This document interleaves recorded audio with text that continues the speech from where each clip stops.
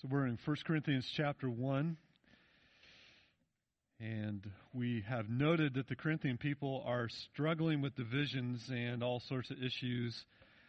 All these problems could be remedied with just a good dose of humility. James, we learned last week, writes that the reason for division is selfishness and inordinate desires. The Corinthians were captivated by the philosophy of men and of theories and the philosophies of human wisdom. They loved rhetoric and they were enthralled by eloquent speakers. And all of these things we could wrap up into one package and call it human wisdom.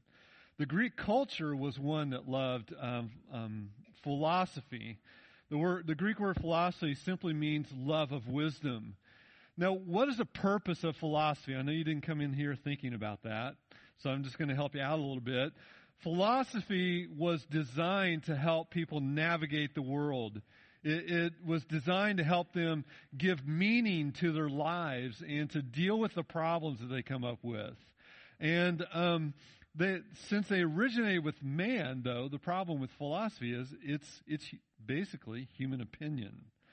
And the problem in the empire during that time is there were many, many philosophies. There were about as many philosophies as there were people. And so this guy would say, this is the way you cope with life. This guy would say, this is the way you deal with your problems. This guy would say, true meaning comes from here. And they loved it. And Acts 17:21 talks about Athens when Paul was in Athens. And it says that the Athenians and foreigners who lived there would spend their time in nothing except telling or hearing something new. And Corinth was very much like that. There were philosophies everywhere, philosophers coming in, eloquent speakers, and the problem is that it made its way into the church.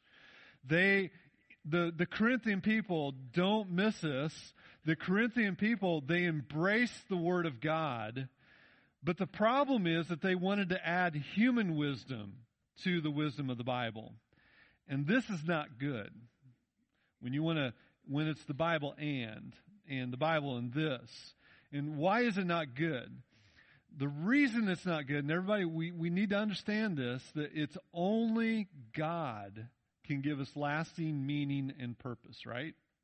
It's only through God that we can have lasting meaning in our lives. And so you might push against that a little bit and say, well, Jared, what's wrong with bringing human insights into the church? It doesn't seem like such a bad thing, especially if it helps. The problem with human wisdom, there are several. One of them is the temptation to pride. You know, when you add human wisdom to what the Bible says, then you can write a book and say, if you want to grow your church, we have discovered this insight. If your congregation is just not doing well because your pastor is not innovative like ours and discovered these principles, these human principles. Another problem with human wisdom is that human philosophy is always changing. It never stays the same. What is in vogue today will not be in vogue tomorrow. We can see this very easily when it comes to science, can't we? How many of you are old enough to remember when eggs were the scourge of the earth? And now all of a sudden eggs are good. Man, I've gone from coffee being a good thing to coffee being horrible, and now coffee is a superfood, which I'm thankful for, by the way. And so scientific theory is always changing, and what was true 30 years ago is not true today. And the same thing, we in America, man, we love psychologists, don't we? They're supposed to be the wise people that know everything. But do you realize how much it's changed? In the 1800s, Sigmund Freud said that man is basically an instinctual animal. And most of our conflict in life comes because we have unconscious, unfulfilled desires. And the solution is to take a person and re-socialize them. Then along comes a guy named B.F. Skinner, who said, well, man is not an instinctual animal. Rather, man is a conditioned animal. And really, he's just a product of his environment.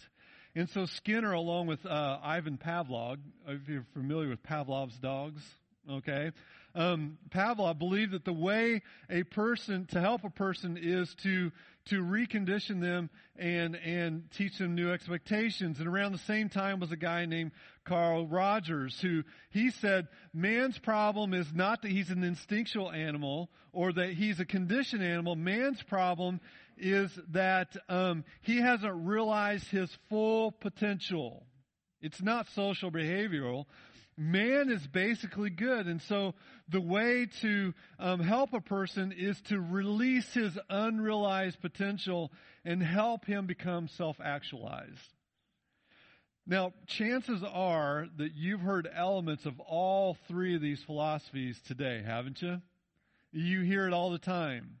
And we don't have to, especially, I'm just going to say it, I'm going to trigger some people I know, especially around election time when politicians are talking. They use these three things all the time. Today, psychologists tell us, well, they use a mixture of these and then they add in the medical part. It's a brain thing. And all these behaviors and these categories and things, they're not helpful. They're helpful in descriptions, and that's it. And the reason that they're not helpful is because God, in His wisdom, teaches that the real way to change a man, listen, is to change his heart. Man's basic problem is a heart problem. And until a person's heart is changed, all the outward behavioral changes in the world will not give a person internal peace. Because we are at war with God because we have sinful hearts. And Jesus came and made reconciliation between us and Him when we believe on His sacrifice on the cross. And everything else is just a surface level dealing with it. So, Paul, in 1 Corinthians 1:18 through 2:5, is teaching the Corinthian people to simply trust the simple gospel, which is the wisdom of God. You have no reason to be embarrassed about the gospel when people mock. You should trust it. And in this passage, Paul describes several ways that the wisdom of God is better than the wisdom of man. And we're going to start working our way through this. And this is an important ground-laying set of truths that we're going to teach that carry us all the way through the book of 1 Corinthians, okay?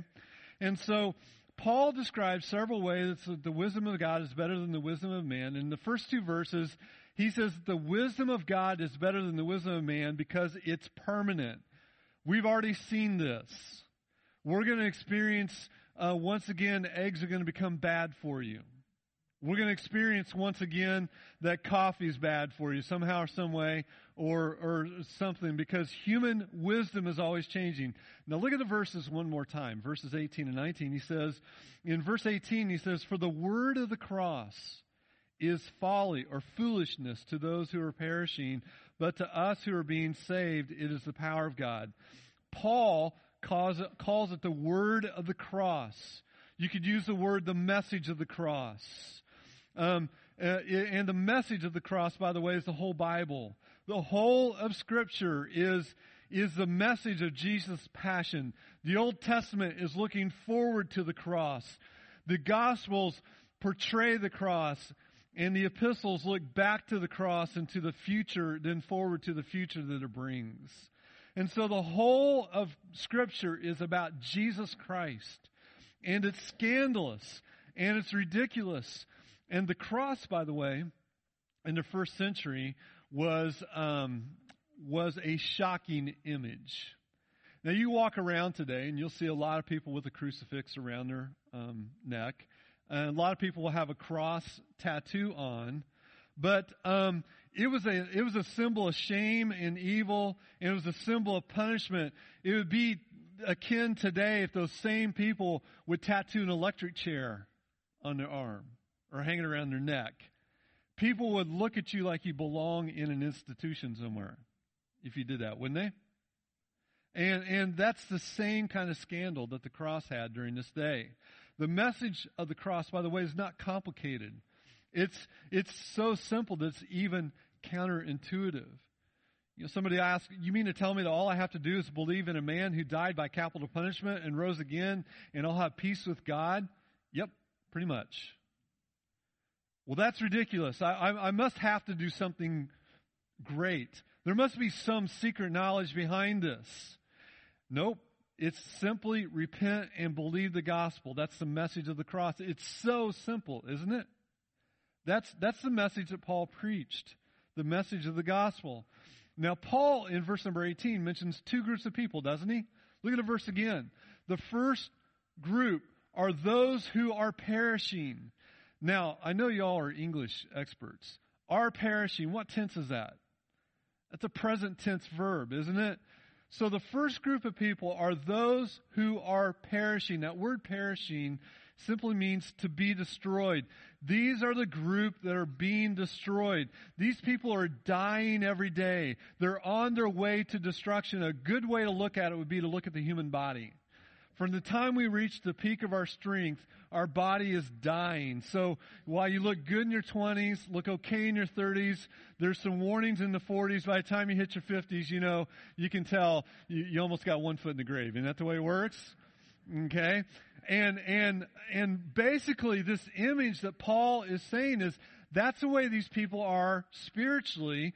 They're on their way to destruction. If they do not turn to Jesus, if they reject this message, they will ultimately perish.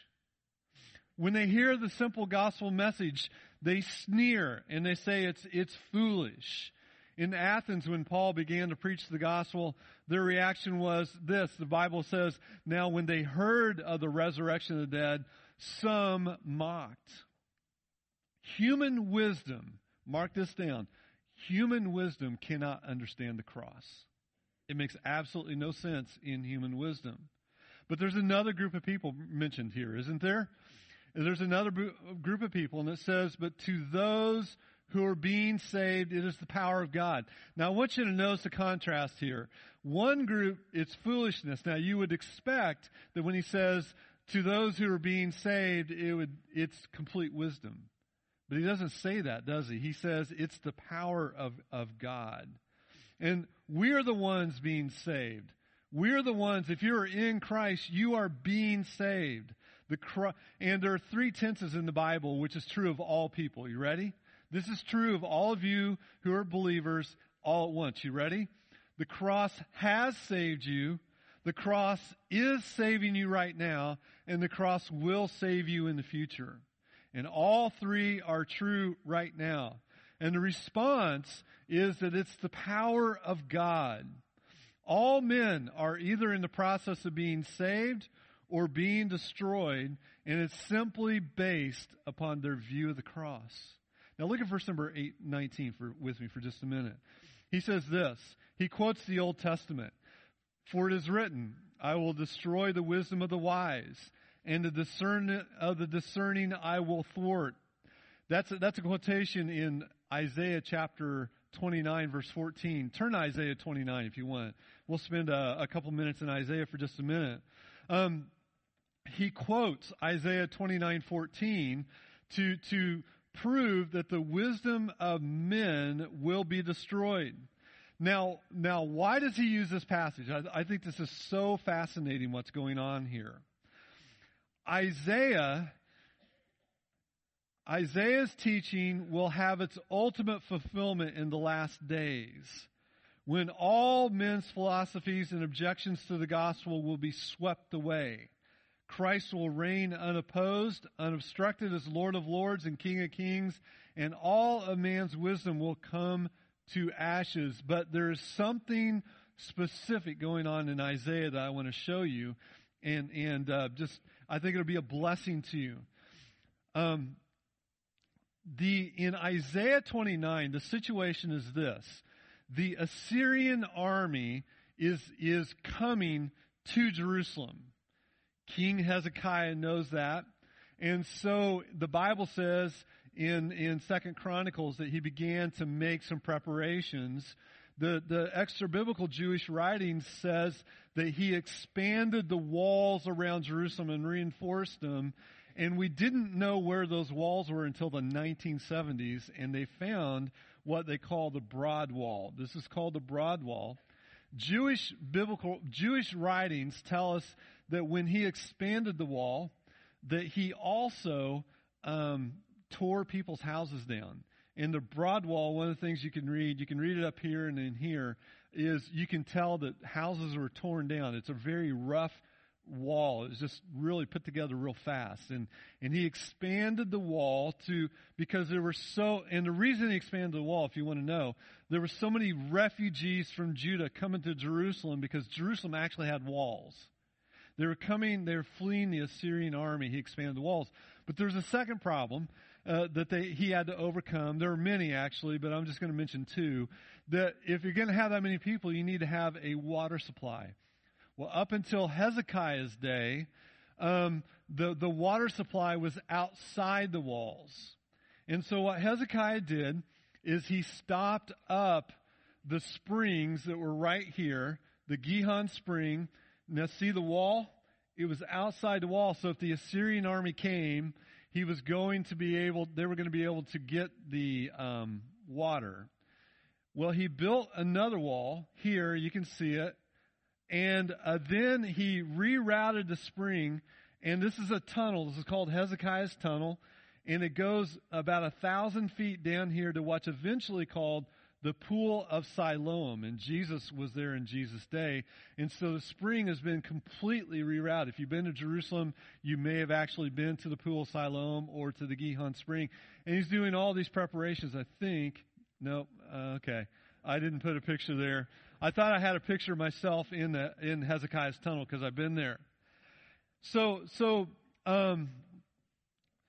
here's all his preparations. Now, are these preparations the result of human wisdom? And the answer is, in one sense, yes, because if you're having an invading army, you're going to start thinking through, okay, what do we need to do to prepare to defend ourselves against this army? Well, what God did is he was going to teach them to trust him and his protection. So look at Isaiah 29 and verse number 13 and 14. Because what God wanted them to do is trust his word and not human ingenuity. And the Lord said, because this people draw near to me with their mouth and honor me with their lips, while their hearts are far from me, and their fear of me is a commandment taught by men, therefore, behold, I will again do wonderful things with this people, with wonder upon wonder, the wisdom of their wise men shall perish, and the discernment of the discerning men shall be hidden. And this is where Paul quotes. And what Isaiah is saying is this: you give lip service to serving me. You don't really trust me. You don't really serve me. It's all lip service. Your heart is all in this world. And I'm going to do something to show you that you really need to trust me. What God was doing was teaching them that the power of his word was greater than the wisdom of the wisest men in the kingdom. And so what happened? How did he do that? How did God fulfill what Isaiah prophesied here? Did he send a great natural disaster? Did he send another massive army to protect? No. You know what he did? He simply turned to one angel and said, go take care of business. In Isaiah 37:36 says this, and the angel of the Lord went out and struck down 185,000 in the camp of the Assyrians. And when the people rose early the next morning, I love the way this is worded. Listen to the wording. Behold, these were all dead bodies. All the preparations, the wall, the tunnel, all the weapons, and all the machines that the Bible describes that he built, all of that was for naught, because God in his power, God in his wisdom sent one angel to do what they could not. And that's what Paul is bringing back to their memory and telling them, look, trust the word of the cross and not human wisdom. It's with the same gospel that when you trust the Word of God, it does what you absolutely cannot do. Men are inclined to try to solve their own problems, fight their own battles with their own ingenuity and their own power, but human ingenuity and human power can only get in God's way. Man's own efforts hinder God in his work rather than help him. And so Paul is teaching here that the wisdom of man is impermanent. Go back to 1 Corinthians chapter number 1 and look at the next verse, verse number 20. He asks this question. Now, this is a series of rhetorical questions. He says, where is the one who is wise? Where is the scribe? Where is the debater of this age? Has not God made foolish the wisdom of the world? Can I unpack the Greek for you real quick? I'm going to do this is going to be profound. You ready? He's simply saying, where are all the smart people that have all the answers? That's all he's asking. Where are all the smart people? You know, we are 55 years into the Great Society. We have spent trillions of dollars to eliminate poverty, and yet we still have poverty. Education is the key to everything, and we spent trillions of dollars to educate people, and so that they will lift themselves up out of poverty. Is a person a criminal? Well, probably they don't have a good education, so we need to re-educate them. They just need to be educated so they won't steal. Last time I checked, the biggest thieves in our country are the most educated ones, and a lot of them live 70 miles from here. Right? So the wisdom of the world, where did it get us? It gets us nowhere. Human wisdom is only temporary because it begins with the assumption that there's no God. So let's think about something else. If there's no God, how do things get here? Well, everything began by chance. You know, the Bible says, in the beginning, God. The world says, in the beginning, singularity. You ever heard that term? Where did the world come from? Well, in the beginning, there was singularity. Singularity is this. You ready? The whole universe was packed into a kernel of microscopic proportions with density greater than all the black holes in the world. And that singularity exploded. And it made what we see today, that's 13.8 billion light years every direction that we look. Except that explosion, that doesn't explain it all. And so then they had to say, well, listen, there's something else that's called inflation. And so when the singularity exploded, the universe as we know it expanded to several 100 million light years in width in less than a billionth of a second. Now, we don't have any kind of physics to back this up.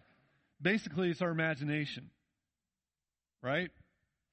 And you say, okay, well, this infinitesimally small singularity exploded, and so you would expect to see galaxies and planets and stars all over, except that scientists know that it's on a plane. Did you know the universe is more or less planar?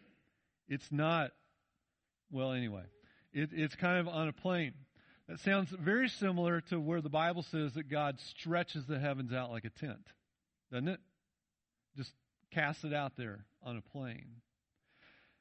Oh, well, yeah, I guess you could be right about that. And then they say, and then they'll say something like this. They'll say, well, where did this singularity come from? And this is where it gets interesting. They killed two birds with one stone because they also noticed something else, that the laws of physics and all the natural laws are tuned for life. And if the universe is tuned for life, that must mean that our universe is special. And there might be a design. So the way they get around the singularity problem and the tuning for life is they say, well, there's a multiverse. Well, what's that? Our universe is one of a multitude of universes. Oh, yeah, where do you get that from? Well, it's just something we thought of. Okay? By the way, this is not the Big Bang, in case you wanted. This is Andromeda Galaxy. That's our nearest galaxy.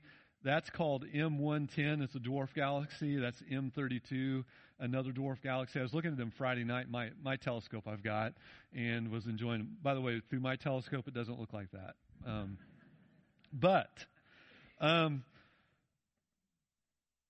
But the psychological theory that I talked about, the Big Bang theory, constantly evolving.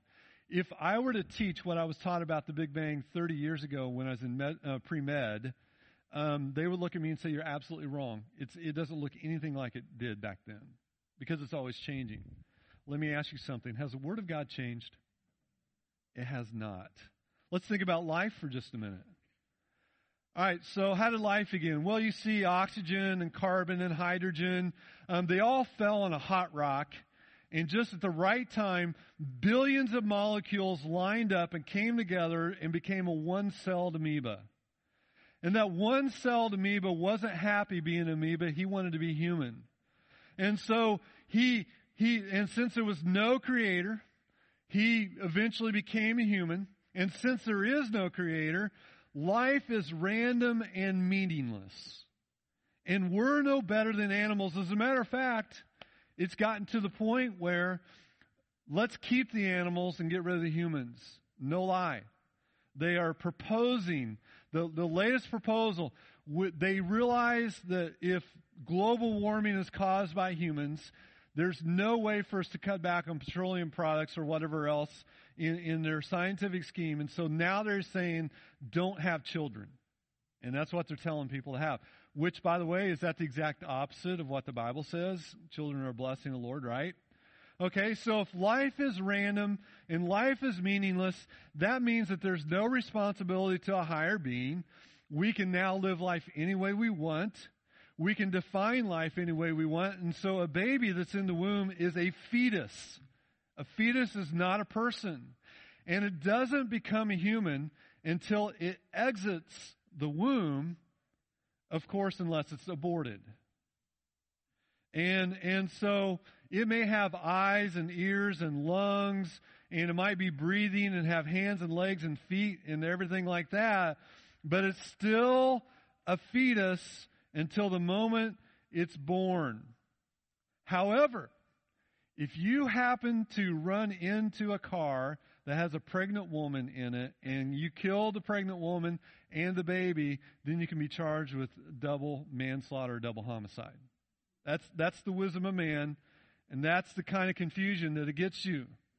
The wisdom of man, the Bible says, is foolishness with God. The foolishness of God is greater than the wisdom of man. The foolishness of the cross, what man thinks is foolish, is greater than the wisdom of man. This is what Paul says, and he says it's passing away. If we could live another 100 years, the stuff that we now know as science and human behavior and social norms, we won't even recognize the United States of America. We won't even recognize what's being taught because it's going to be that different. That's how perishing human wisdom is. And human problems start because evil hearts bring sinful actions. And as long as we are conditioned or instinctual animals, we will never have our problems solved.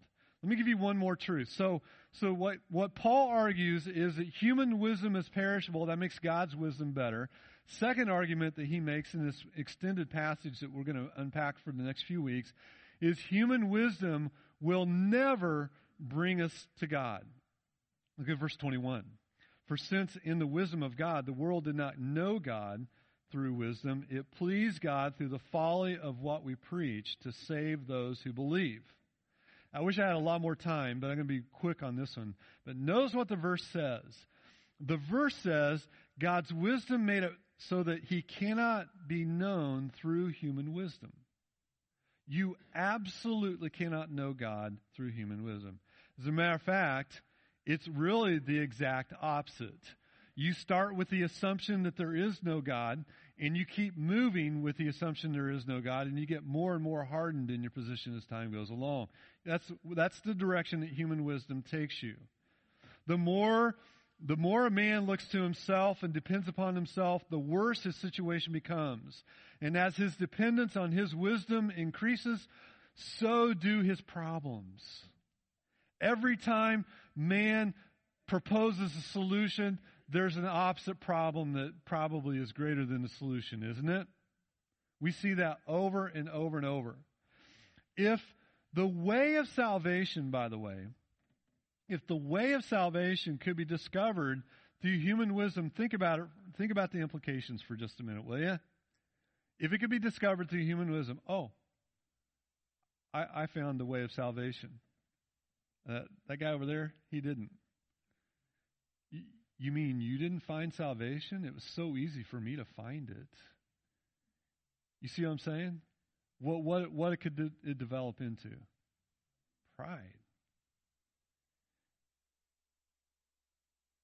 It has nothing to do with human wisdom. And Paul really hammers it in verse number 26. He says, "For consider your calling, brothers. Not many of you were wise according to worldly standards. Not many were powerful. Not many were of noble birth. The way of salvation isn't by human wisdom. Instead, it's simply by believing the message of the gospel." Let me ask you, dear person, are you trusting in the simple gospel message, which is the power of God? Human wisdom says that you have no purpose, so you need to find it. God's wisdom says that He created you for the purpose of glorifying Him. Human wisdom says that this life is all that there is, so get all the happiness and satisfaction you can from it. God's wisdom says, live for delayed gratification, and one day there will be perfection in heaven.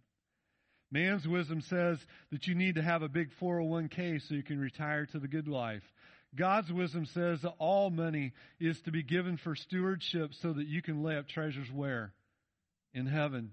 Man's wisdom says that this world is eventually going to freeze and collapse. That's what the Big Bang, by the way, is miserable because eventually expansion is going to stop, gravity is going to overtake, and the whole thing's going to freeze and collapse back into singularity and do the same thing over and over again. It's like a giant accordion. That's really encouraging. God's wisdom says that the world is groaning and it's waiting for the day of the return of Jesus Christ where He will make all things new. Amen? Man's wisdom says that God is irrelevant. God's wisdom says that one day all of man's wisdom will pass away. Man's wisdom says that the avoidance of suffering is our biggest problem. God's wisdom says that sin is our biggest problem. Man's wisdom says that if you can find a perfect mate that you're compatible with, then you'll be happy. God's wisdom says that you are the bride of Christ and satisfaction is only found in Him. And so when you're tempted to think that the gospel message is too simple and you want to rely upon something else, think back to your own conversion. There's the power of God to salvation. One day you were dead, the next day you were alive. One day you didn't care about God and His gospel, the next day you were alive to it, and it's the center of your world. It's the power of God to salvation. When you're tempted to want to introduce the latest insights of man into church growth, and culture relevance, remember the Word of God is folly to those who are perishing. Trust God, trust His wisdom, and trust His power. And Paul is going to really expand on this for the next few verses because what are we dealing with in 1 Corinthians? All kinds of topics. All kinds of problems, whether it has to do with the communion, spiritual gifts, not loving one another, divorce and marriage, incest, you name all the problems. How are we going to deal with it? And he's setting the stage saying the only way that you can properly deal with these things is, first of all, understand the wisdom of God and ignore the wisdom of men. I'm going to close with this. I worked for a man, one of the pastors I worked for, who said this. Now, what does the Bible say? Matthew 18 talks about church discipline and says the most loving thing you can do if somebody's acting like an unbeliever is to treat them like one with the idea that they're going to repent and come back, right? My pastor would always quote another famous pastor and say, so-and-so said, if you practice church discipline, no matter what the Bible says, if you practice church discipline, it's going to split the church. That's man's wisdom. You know, as leaders, we may be afraid, the elders here, we may have a certain amount of anxiety about what a decision or a tough thing that we're going to do, what are the side effects of it, or not the side effects, what's the word? Consequences. Consequences are, but if we trust God and obey Him, no matter what the fallout is, we're pleasing God and He will be glorified. May Providence Bible Church trust the word of the cross and the power of God over against the wisdom of man. Lord, I thank you for the word of God, how it's quick and active, more powerful than a two-edged sword. And it just cuts right to the heart of issues. Lord, I don't know in what areas of lives people right now are prone to trust in human wisdom, but I pray that you will bring them back to the almighty, wonderful power of God. Trust God and trust your word. Believe your word, knowing that every word of God is true. You've kept every promise that you made up until then. The ones that are unfulfilled will be fulfilled, and you're absolutely true. Lord, bless us in our knowledge of you and our understanding of you in Christ's name. Amen.